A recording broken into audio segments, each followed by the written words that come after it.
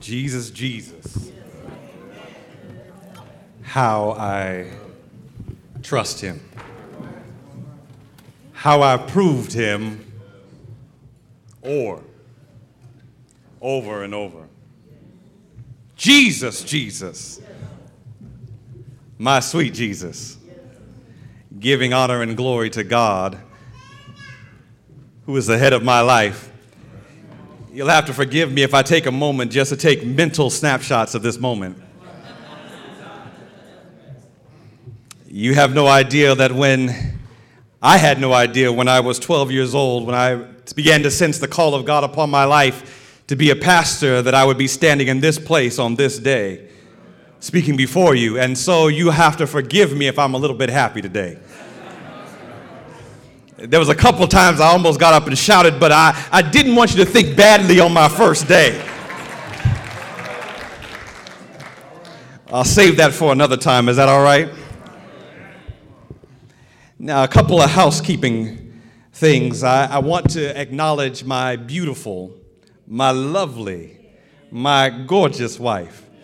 She's the sunshine of my life, my baby doll, my boo thing. And let me tell you, I'm so glad that God brought her into my life. I love her dearly.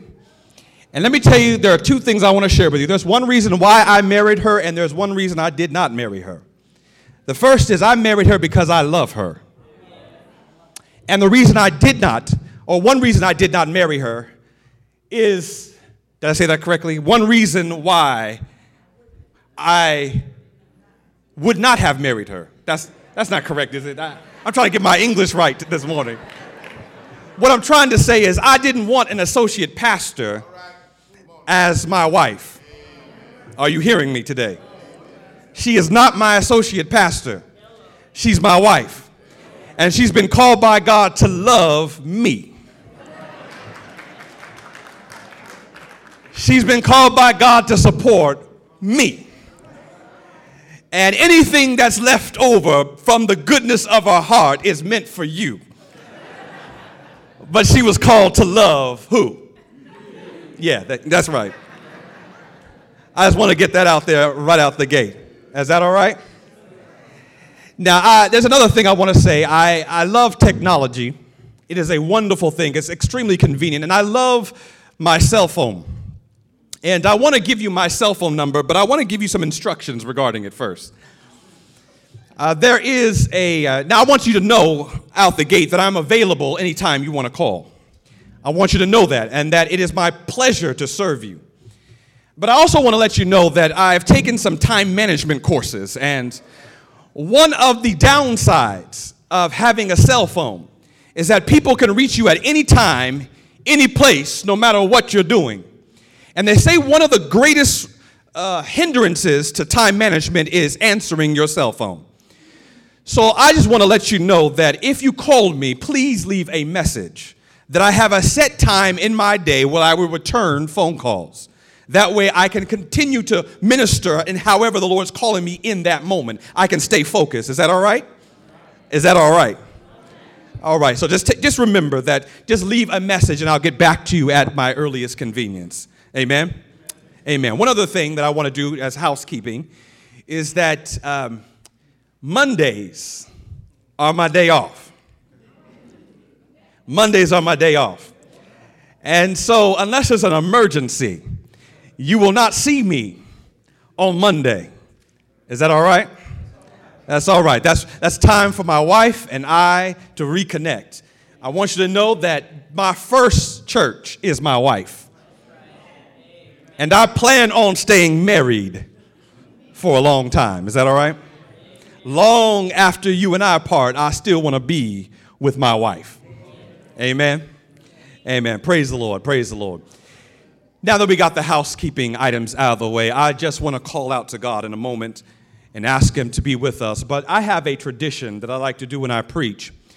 And that tradition is simply this. For all the children, those who are 12 years old and under, I want you to take out a sheet of paper, for I have an assignment for you during the sermon. I want you to take out a sheet of paper, And I want you to count how many times in the sermon I say the name Jesus. The name Jesus. I want you to take out that sheet of paper. I want you to write your name atop that sheet of paper. I want you to count how many times I say the name Jesus. I want you to hand it to me at the door on the way out. And if you get the correct number, there will be a prize awaiting you next week. You'll see my wife, and she will have a prize awaiting you next week. For those who are 12 years old and under, what name are you listening for? I heard like one or two people say it. What name are you listening for? Jesus. Amen. Amen. Praise the Lord. I see the ushers passing out a sheet of paper. And I give them a moment.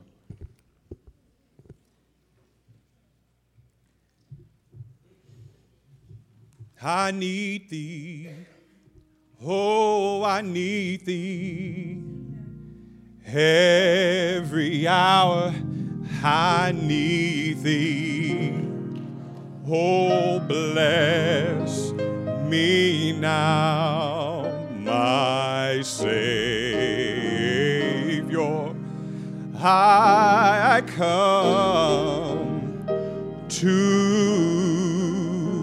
thee. Why don't you sing that with me all over the building? I need thee. Oh, I need thee. Every hour I need thee. Oh, bless me now, my Savior. I come to thee. Oh, Father God, in the name of Jesus, coming to you now, seeking your presence as we open your word.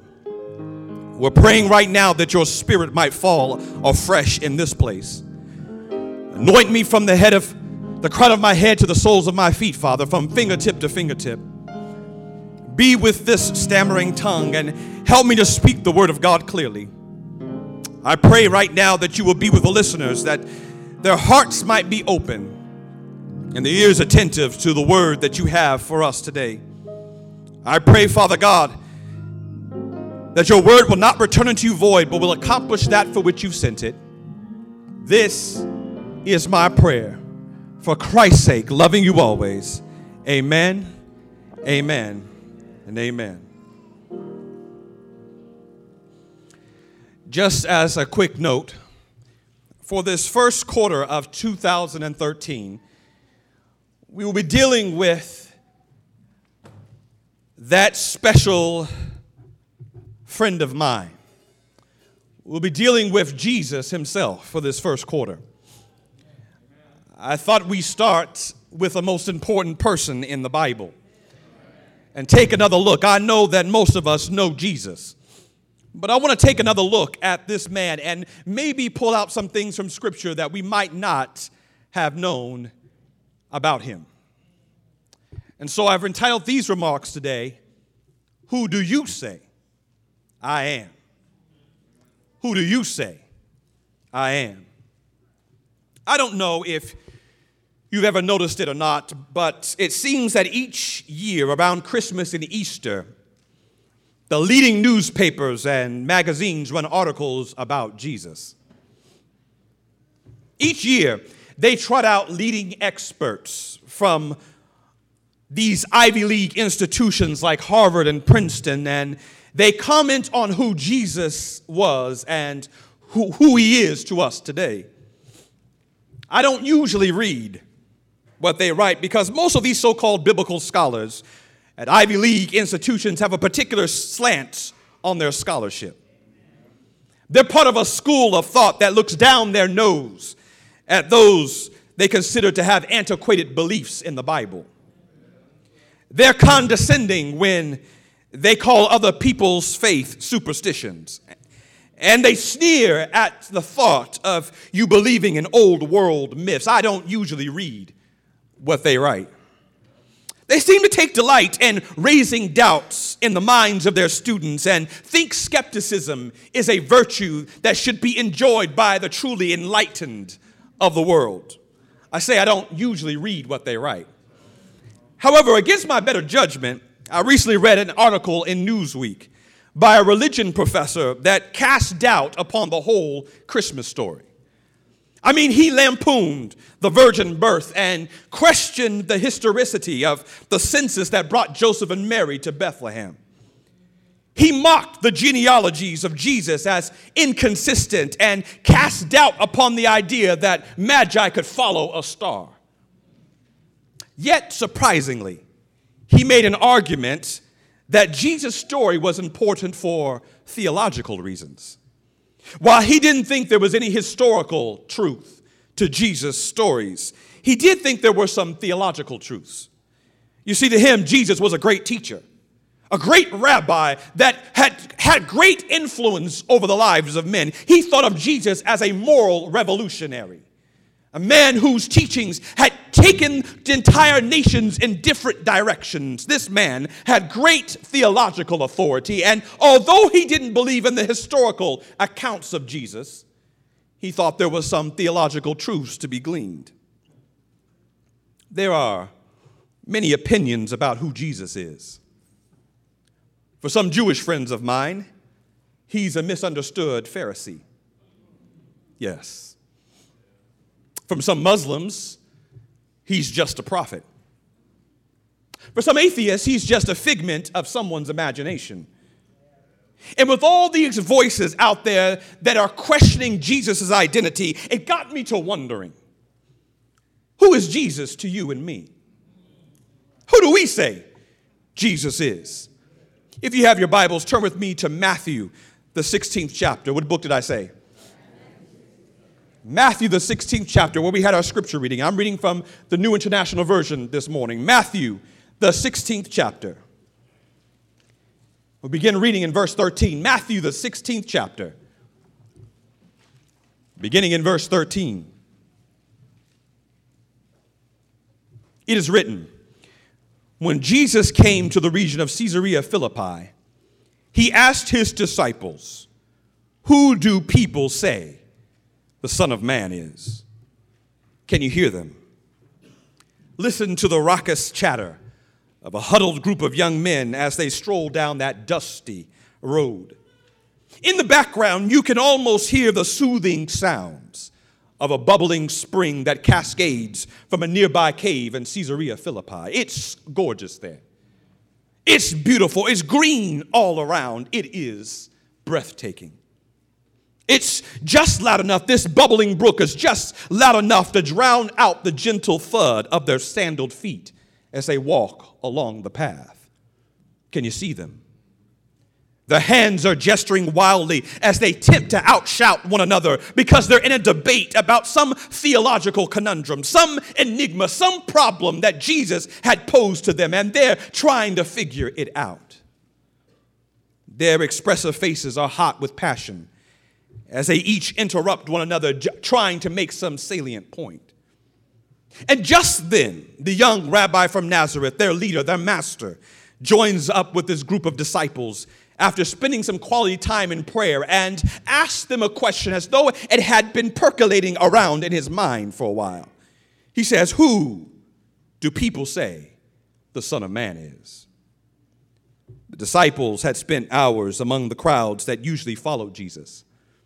They had heard what had been whispered about him, and they say in verse 14 of chapter 16 of Matthew, they say in verse 14, some say John the Baptist, others say Elijah, and still others Jeremiah or one of the prophets. There were many theories as to who Jesus was, but the crowds weren't one of his disciples. They didn't follow Jesus everywhere he went. They hadn't gasped with wonder at all his miracles. They hadn't sat in rapture, transfixed by all of his sermons.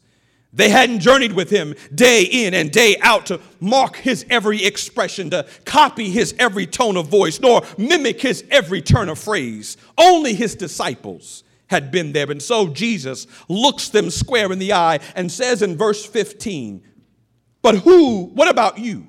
he asked. "Who do you say I am?" Forget about the crowd. Forget about what they think. They don't know me like you do. I want to know, but who do you say I am? And Peter, I like Peter. Peter, speaking up for the rest of the disciples, responds in verse 16, saying, "You are the Christ, the Son of the living God." And listen to how Jesus responds. He says in verse 17, "Blessed are you, Simon, son of Jonah, for this was not revealed to you by man, but by my Father in heaven." Oh man, he got it right. Peter finally got one right.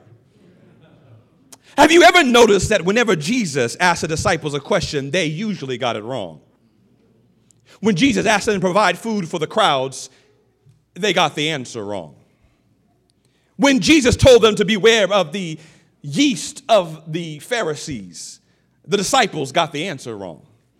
And when James and John tried to call down fire upon the people who had rejected Jesus, the disciples got the answer wrong. But this time, Peter gets it right. This time, Peter gives the correct answer, and Jesus pronounces a blessing on him. Not only that, but he goes on in verse 18 to say, "And I tell you that you are Peter, and on this rock I will build my church, and the gates of Hades will not overcome it." I could almost see Peter with his chest stuck out, can't you? I mean, get this, Peter wasn't even his real name. His name was actually Simon.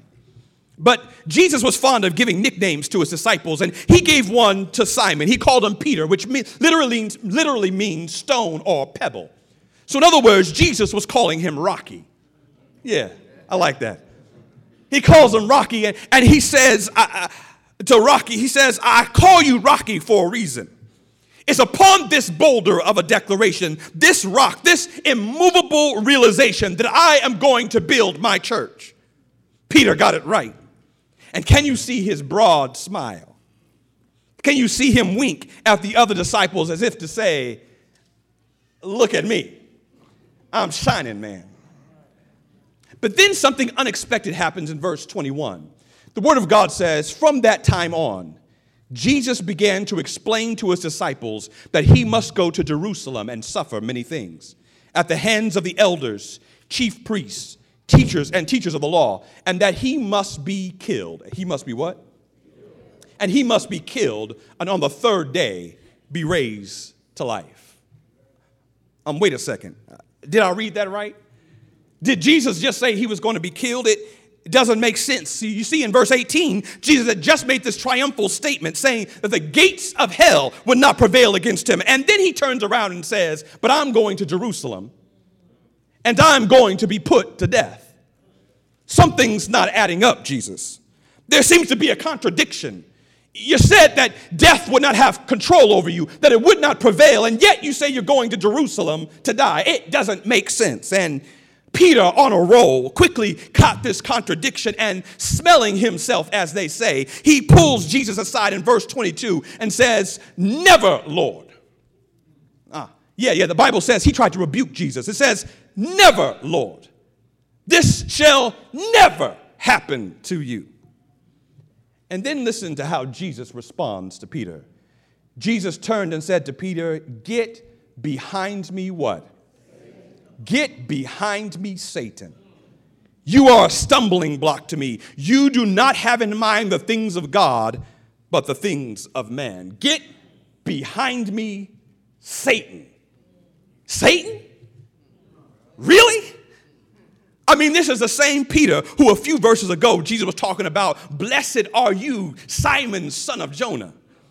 This is the same Peter that Jesus had just declared, "Flesh and blood hasn't revealed this to you." This is the same Peter that just a few verses says, "I will give you the keys to the kingdom." Same Peter. But now Jesus says, "Get behind me, Satan." What's going on? It changed so fast, I got whiplash. Is this an overreaction from Jesus? How could his boy Rocky be called Satan?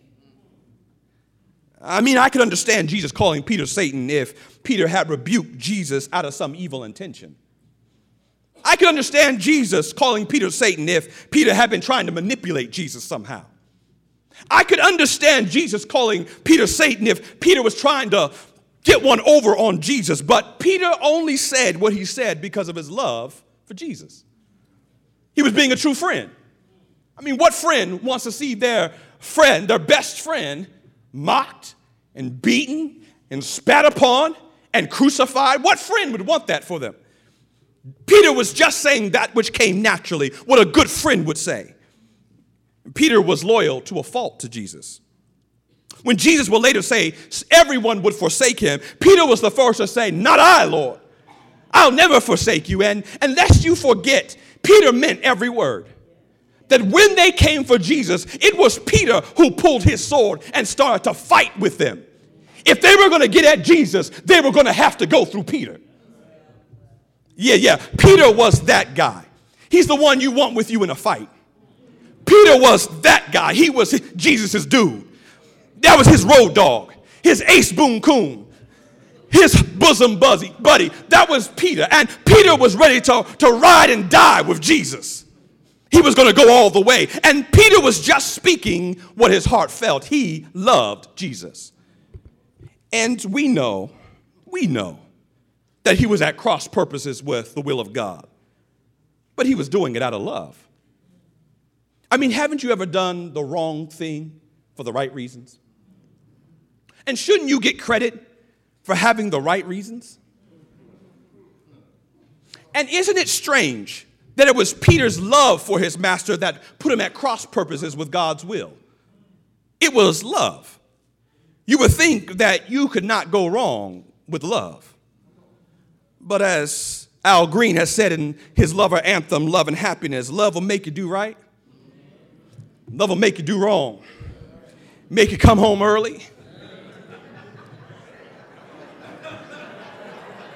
You don't know nothing about that. Y'all good church folk. Let me move on. Peter was just trying to be good friends with Jesus. But that's what's still so disturbing about it all. You see, Peter knew that Jesus was the Messiah. He just wasn't ready for the type of Messiah that Jesus was. Oh, you didn't get that. Let me say it again. I said, Peter knew that Jesus was the Messiah. He just wasn't ready for the type of Messiah that Jesus was. During the time of Jesus, the Jews were divided over what the Messiah would be like.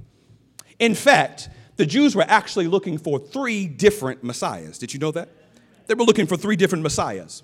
One group believed that the Messiah would be a great teacher who would teach the word of God properly. They based this on the prophecy of Isaiah 11, which says, "Then a shoot will spring from the stem of Jesse, and a branch from his roots will bear fruit. The Spirit of the Lord will rest on him, the Spirit of wisdom and understanding, the Spirit of counsel and strength, the Spirit of knowledge and the fear of the Lord." They were looking for a great teacher. Another group believed that the Messiah would be an anointed high priest who would revolutionize worship in the temple based on the prophecy in Malachi 3, which says he will sit as a smelter and purifier of silver. And he will purify the sons of Levi, those are the priests, and refine them like gold and silver, so that they may present to the Lord an offering in righteousness. They were looking for a great high priest. But the most popular version of the Messiah, the one that Peter probably believed in, was that the Messiah would come as a conquering king who would establish Israel as a sole superpower on earth. This hope was based on prophecies like Jeremiah 23, which says, "Behold, the days are coming, declares the Lord, when I will raise up for David a righteous branch, and he will reign as king." He will reign as what? "And act wisely and do justice and righteousness in the land." There were whole armies of freedom fighters who were just waiting for Jesus to give the order. They would strap on their sword and go to battle for Jesus. They were looking for a king. And although Peter believed Jesus was the Messiah, he was mistaken as to what type of Messiah Jesus would be. It was incomprehensible to Peter that Jesus would ever go down in disgrace and humiliation. Incomprehensible to Peter that he would be beaten and mocked and finally executed like a common criminal. This was not the Messiah Peter had signed up for. He knew Jesus was the Messiah. He just wasn't ready for the type of Messiah Jesus was. And it occurred to me that Peter's not the only one. For most of us, we believe that Jesus is the Messiah, the anointed one, the Christ. We concur with Peter and we say that Jesus is the Son of God, the Son of the living God. We love him. We worship him. We adore him. We extol him. We lift him up. We exalt him. We are fans of Jesus. But I wonder if we, just like Peter, worship a Messiah of our own making. We know that Jesus is the Messiah, but do we know the type of Messiah that Jesus actually is? We have various versions of who Jesus is. For some people, when they think of Jesus, they think of that portrait of him with the hippie locks and the full beard. You know the one I'm talking about, with the little cleft in the chin. When they think of Jesus, they think of Kool-Aid and sugar cookies and gold stars for attendance. They see Jesus as some sort of celestial Mr. Rogers from Mr. Rogers' Neighborhood who pats little children on their heads and dishes out kindly advice like be kind and love your mommy and daddy. When we think of Jesus, some of us, we think of somebody who speaks in the words of that great American poet. He just wants everybody to get along.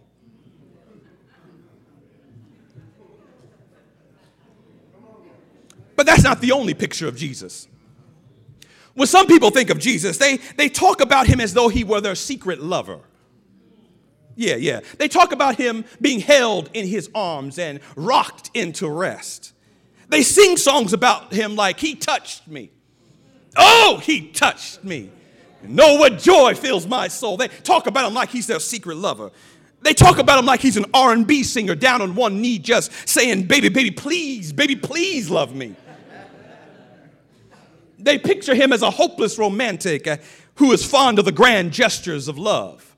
Some people think of Jesus. When they think of Jesus, they picture someone as a pickled-faced taskmaster who demands perfection. He sits high upon a throne, looking down his long nose at us, and he demands that we reach his high standard in order to satisfy him. He suffers no fools and takes no prisoners. He's got a long measuring stick in his hand, and he's really ready to whop you over the head anytime you get out of line. Some people's picture Jesus that way. And while there is some truth to each of these pictures, I wonder if we worship a Messiah of our own making. Like Peter, we believe that Jesus is the Messiah, but are we sure we know the type of Messiah Jesus actually is? And make no mistake, the type of Messiah we think Jesus is makes a difference in how we live our Christianity. It's the difference between blessed are you, Simon, son of Jonah, and get thee behind me, Satan. It's the difference between flesh and blood has not revealed this to you, and you do not have in mind the things of God. It's the difference between Lord, Lord, didn't we prophesy in your name, and in your name cast out demons, and the response of depart from me, I never knew you. It's the difference between life and death, heaven and hell, happiness and despair. And I hear Jesus ask again, who do you say I am? God has not left us to our own misunderstandings. He has not left us to remake Jesus in any image we desire. If you want a true picture of Jesus, Jesus says this in verse 24 of the same chapter. Then Jesus said to his disciples, if anyone would come after me, the real me, the genuine me, if anyone would come after me, he gives this prescription, 3 prescriptions. He must deny himself. He must do what? He must take up his cross. He must do what? And he must follow me. He must do what else?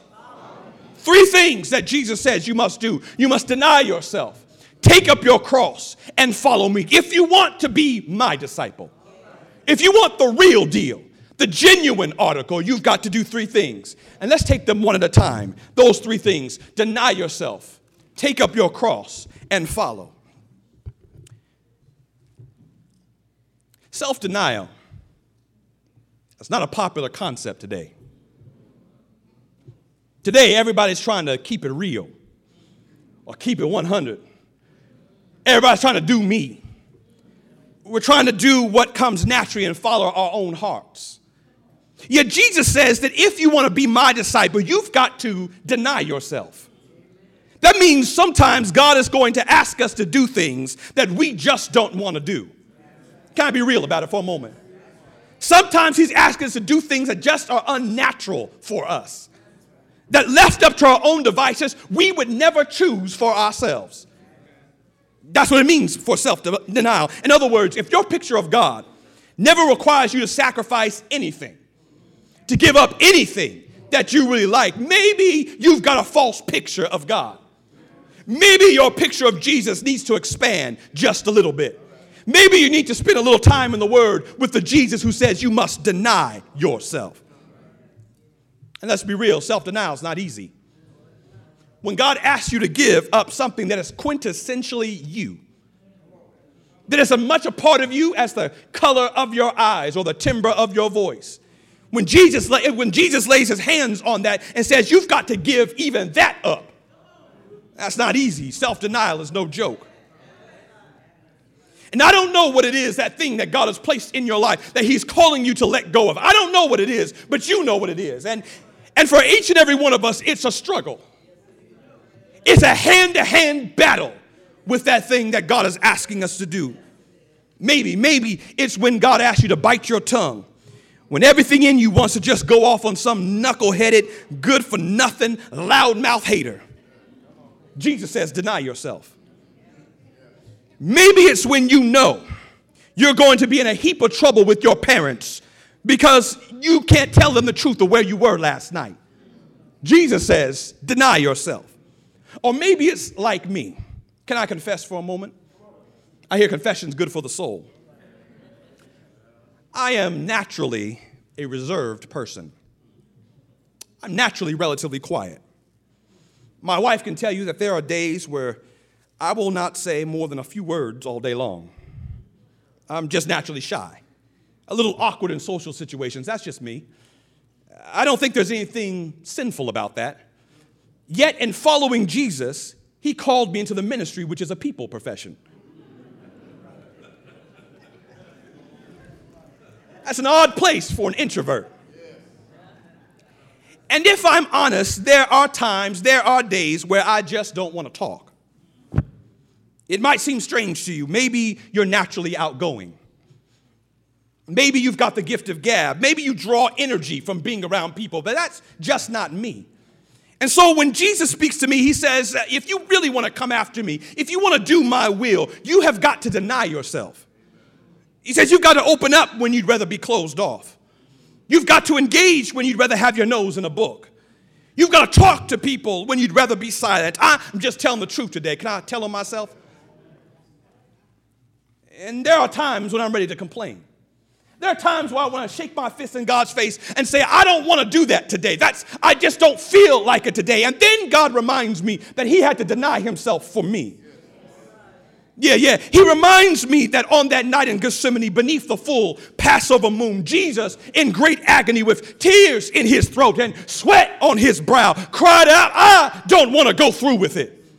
I don't want to go to Calvary. But in the midst of his depression, he still mustered the words, but not my will, but thy will be done. And I figure if Jesus could deny himself for me, then the least I could do is deny myself for him. Is that all right? And to every aspiring disciple that's worth their salt, Jesus says, if you want to come after me, you must deny yourself. And I ask you again, who do you say Jesus is? But he goes on, not only must you deny yourself, but Jesus says you must take up your cross. Now, anyone who heard this during Jesus' day knew that if you took up your cross, the only place you were going was to be crucified. You don't pick up a cross otherwise. Jesus is saying, if you want to be my disciple, you've got to voluntarily be willing to give your entire life to me. He expands on it in verse 25. He says, in verse 25 of the same chapter, for whoever wants to save his life will lose it. But whoever loses his life for me will find it. Verse 26, what good will it be for a man if he gains the whole world, yet forfeits his soul? Or what can a man give in exchange for his soul? My question for you today is, are you willing to give up your life for him? He says you've got to be all in. You've got to be willing to go all the way. You've got to be willing to hold nothing back. Being Jesus' disciple is like being pregnant. You either are or you aren't. You can't be a little bit pregnant. You can't be kind of pregnant. Either you are or you aren't. And the Word of God tells us that there is no such thing as a halfway Christian. Either you're all in or you're not in at all.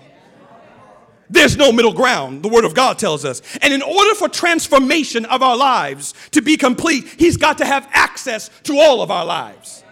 He's got to have access to your bank account, access to how you treat your spouse, access to how you treat your parents. He's got to have access to every aspect of your life if you're going to be His disciple. He's got to have access to where you work, and access to the clothes you wear, and access to the food you eat, and access to the books you read, and access to the people you date, and access to the life you live. He's got to have all of you, or He'll have none of you. And I wonder today, who does your life say Jesus is? And finally, Jesus says, if anyone would come after me, he must deny himself, take up his cross, and follow me. And this last point is so important. You and I will never know the real Jesus until we step out and follow Him for ourselves. Knowing the real Jesus can't be taught in a classroom somewhere. It can't be preached from the pulpit. It can't be learned in a book, even the Bible. You see, the Bible is designed to point you to Jesus, but you have got to be the one to step out and actually make a relationship with Jesus. It requires you to step out on faith. Just knowing about the Bible doesn't mean you know Jesus.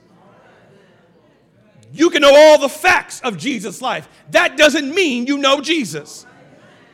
Those scholars at Harvard and Princeton know about Jesus, but until they reach out their hands in faith, they will never know Jesus. And so you've got to try Him for yourself. Let me tell you about my own journey in following Jesus.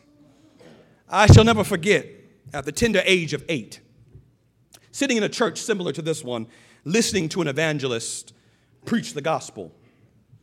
I don't remember the sermon at all. All I remember is that there was a projection on the screen behind him of this great red dragon. He must have been preaching from Revelation chapter 12. And with outstretched hands, He was calling us to give our lives to the Lord Jesus. And there I was in my pew, a young 8-year-old, listening to the words of the preacher, and something stirred within me. There was a yearning. I can't explain it. I just knew I had to make a decision for Jesus Christ. And I was terrified to come down for the altar call. So there in my pew, I called upon Jesus, and I called out on His name, and I said, Lord, come into my life. And in that moment, God heard the prayer of a child. God was no longer just my daddy's God. It was no longer my mommy's God. He became my God. I wish I could say to you that from that day on, following Jesus was a cakewalk. I wish I could say that no shadows ever crossed my path, and no clouds ever darkened my skies, no sorrows ever touched my heart. I wish I could tell you that I never turned down some blind alley somewhere and veered off course. I wish I could tell you following Jesus was a straight and simple path, but it wasn't for me. The truth is, I found Jesus to be most precious when He was a guide in dark places. So now I can tell you, from my own experience, I found Jesus to be an employer when I didn't have a job. I found Jesus to be a matchmaker when I didn't have a spouse. I'm just talking about what I found. I found Jesus to be a provider when I didn't have a dime. I found Jesus to be a protector when I almost drowned. I found Jesus to be my hope when I was hopeless. I found Jesus to be my strong tower when I was afraid. I found Jesus to be my hero when I was passionless. I found Jesus to be my friend when I was lonely. I found Jesus to be my savior when I was guilty. I found Jesus to be my Lord when I was directionless. I found Jesus to be my God when I needed someone to believe in. I'm not telling you what I heard somewhere. I'm not telling you what I was told. I'm telling you what I've experienced for myself. And even though I might be shy, even though I might be reserved at times, even though I might be quiet, I found that when it comes to talking about Jesus, my Jesus, sweet Jesus, when it comes to talking about my friend, that when I look at the word of God, I found like Jeremiah, I just can't hold my peace. Yeah, I've tried, but his word has gotten a hold of me and it won't turn me loose. I said his word is like a fire that's been shut up in my bones. And I got to tell somebody about Jesus. I said I got to tell somebody about my Jesus. I can't keep it to myself, shy though I may be. I got to tell somebody. Oh, I'm not preaching yet. I just got a little happy there for a moment. You have to forgive me. I hear Jesus saying again, who do you say I am? Jesus said, if anyone will come after me, he must deny himself, take up his cross, and follow me. But follow you where, Jesus? To Calvary? To death? To a tomb? Is that all you're offering? Follow you where, Jesus? With death as our only destination, it seems as though the gates of hell will win. And that is the way it must have seemed on that fateful Friday. Evil men and evil angels conspired together to put a stop to the young rabbi from Galilee. And it must have seemed like the gates of hell were winning when one of Jesus' own disciples led a mob to arrest him in an olive grove outside of Jerusalem. Hold your breath as the kiss of death is placed upon his bearded cheek, and stare in disbelief as they bind his hands like a thief and lead him away to his disciples' grief. It must have seemed like the gates of hell were winning when he was cold-cocked before Caiaphas and pushed and pulled before Pilate and harassed and harangued before Herod. It must have seemed like the gates of hell were winning when they beat him until he bled and pressed a crown of thorns upon his head, and he was given Barabbas' cross instead. It must have seemed like the gates of hell were winning when they raised his cross to the sky and mocked him as they watched him die, and from that center cross they heard that mournful sigh. It must have seemed like the gates of hell were winning when they laid him in a borrowed grave and rolled a stone over the mouth of that cave, and though he healed others, himself he could not save. It must have seemed as though the gates of hell were winning. But I hear Jesus say again, upon this rock I will build my church, and the gates of hell will not prevail. Oh, you didn't hear me. I said the gates of hell will not prevail. I've got good news today. Good news. He gave his life on Friday, laid in a tomb on Saturday, but early Sunday morning, Jesus wiped the death dew from his eyes and shook loose the grave clothes, and Jesus got up. I said Jesus got up and cried over the tomb, I am the resurrection. I am the life. I've got good news today. Good news. You may have to deny yourself down here. You may have to carry your cross down here. You may have to go through a few tests down here. You might have to go through a few trials down here. You might have to persevere down here. You might have persecutions down here. You might have to endure hell in your house, and hell at your work, and hell at your school, and hell in your bank account, and hell in your health, and hell in your church, and hell all around you. But come hell or high water, I hear again Jesus say, the gates of hell will not prevail against the church of God.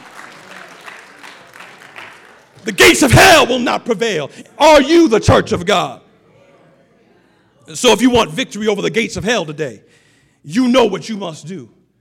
You must deny yourself, take up your cross, and follow after Jesus. For we know where that ends, that he's sitting at the right hand of God. And he says, where I am. He says, where I am, there you will be also. I've got good news. His grace is sufficient for you today. If you make up your mind today to deny yourself, take up your cross, and follow after Jesus. Who believes the word of God today? Who believes? Who believes? Who believes?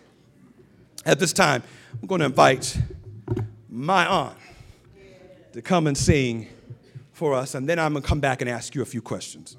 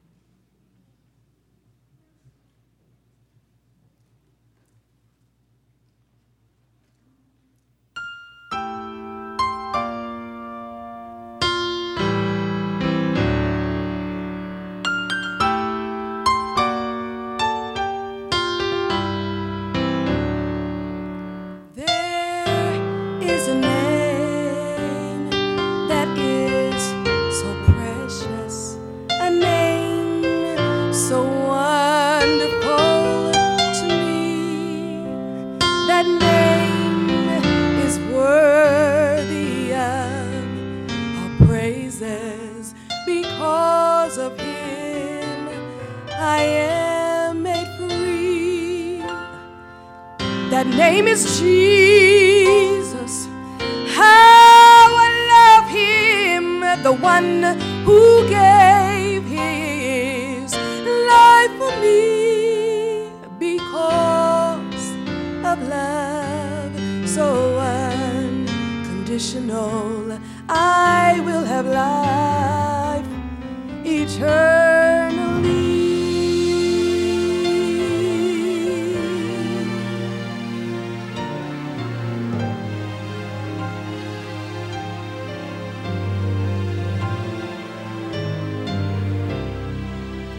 That name speaks peace unto my storm clouds. That name speaks calm unto my fears. And when I feel that no one loves me, his loving presence is so near.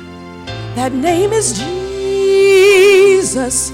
How I love him, the one who gave his life for me because of love so unconditional. I will have life eternally.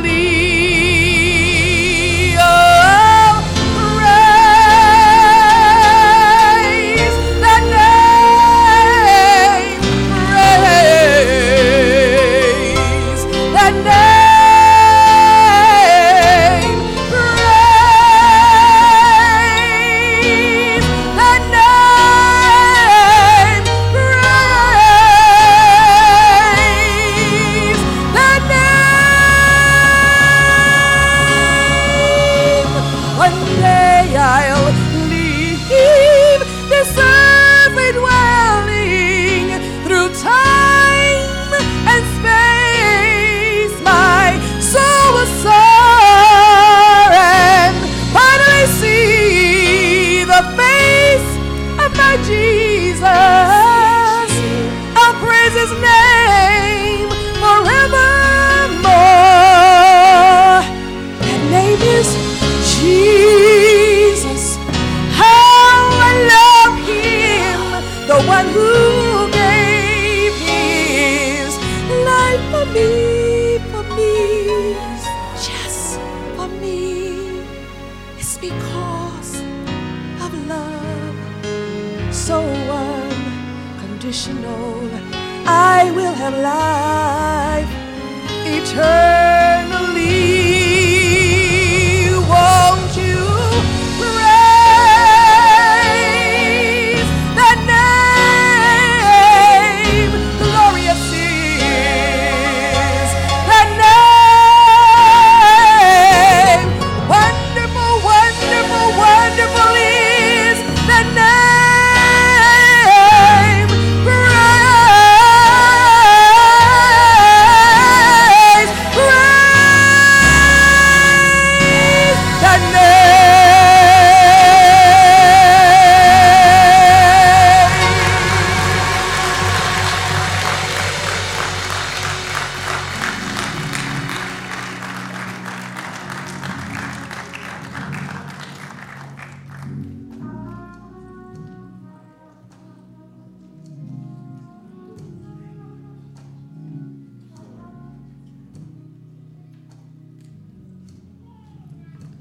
the story is told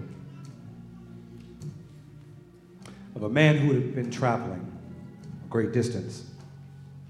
He'd gotten lost in the desert, and soon his car had run out of gas, and he had no other way to get to the nearest town. And so he got out of his car and he began to travel on foot. He thought perhaps it would only be a few miles down the road, but a few miles turned into a few more, and a few more, and a few more. There was nothing but a bleak landscape all around him. The sun was beating upon his brow, and he was sweating profusely, and his mouth was parched and dry. He knew he couldn't go much longer like this. He had to find some water somewhere, or he was going to die. As his strength began to wane and his steps became more labored as he walked, he saw upon the horizon what looked like a shack.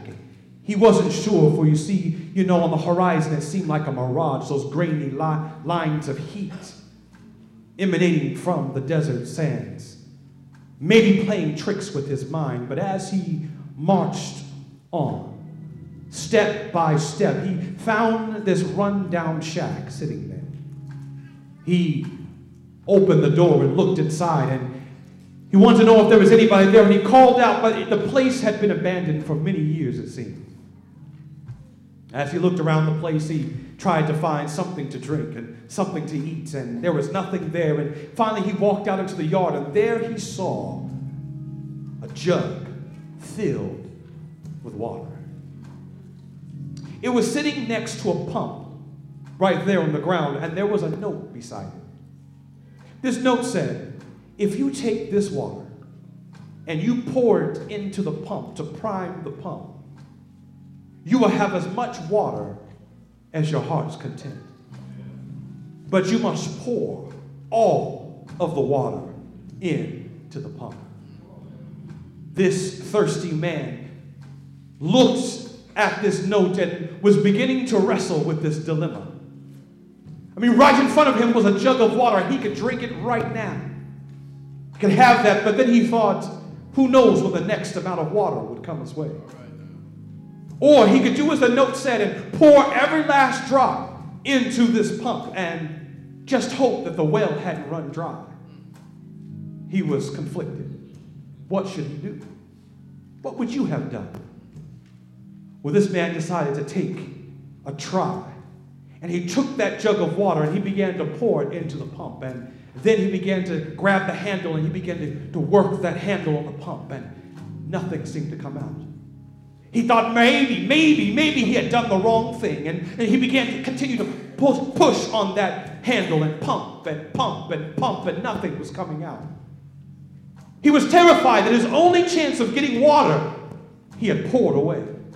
He continued to pump and pump and pump, and eventually water began to come from that pump, and it filled up the jug and it overflowed. He had more water than he knew what to do with. In fact, he had water to bathe in and water to drink, and he filled all the jugs he could find in that abandoned place and filled them up with water, and there was still water coming up from the well.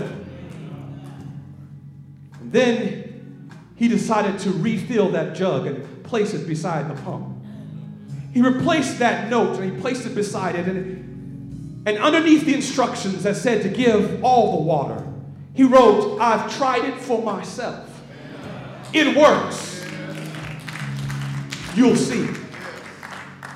Today, I'm calling to you from the words of Scripture, from the words of Jesus himself.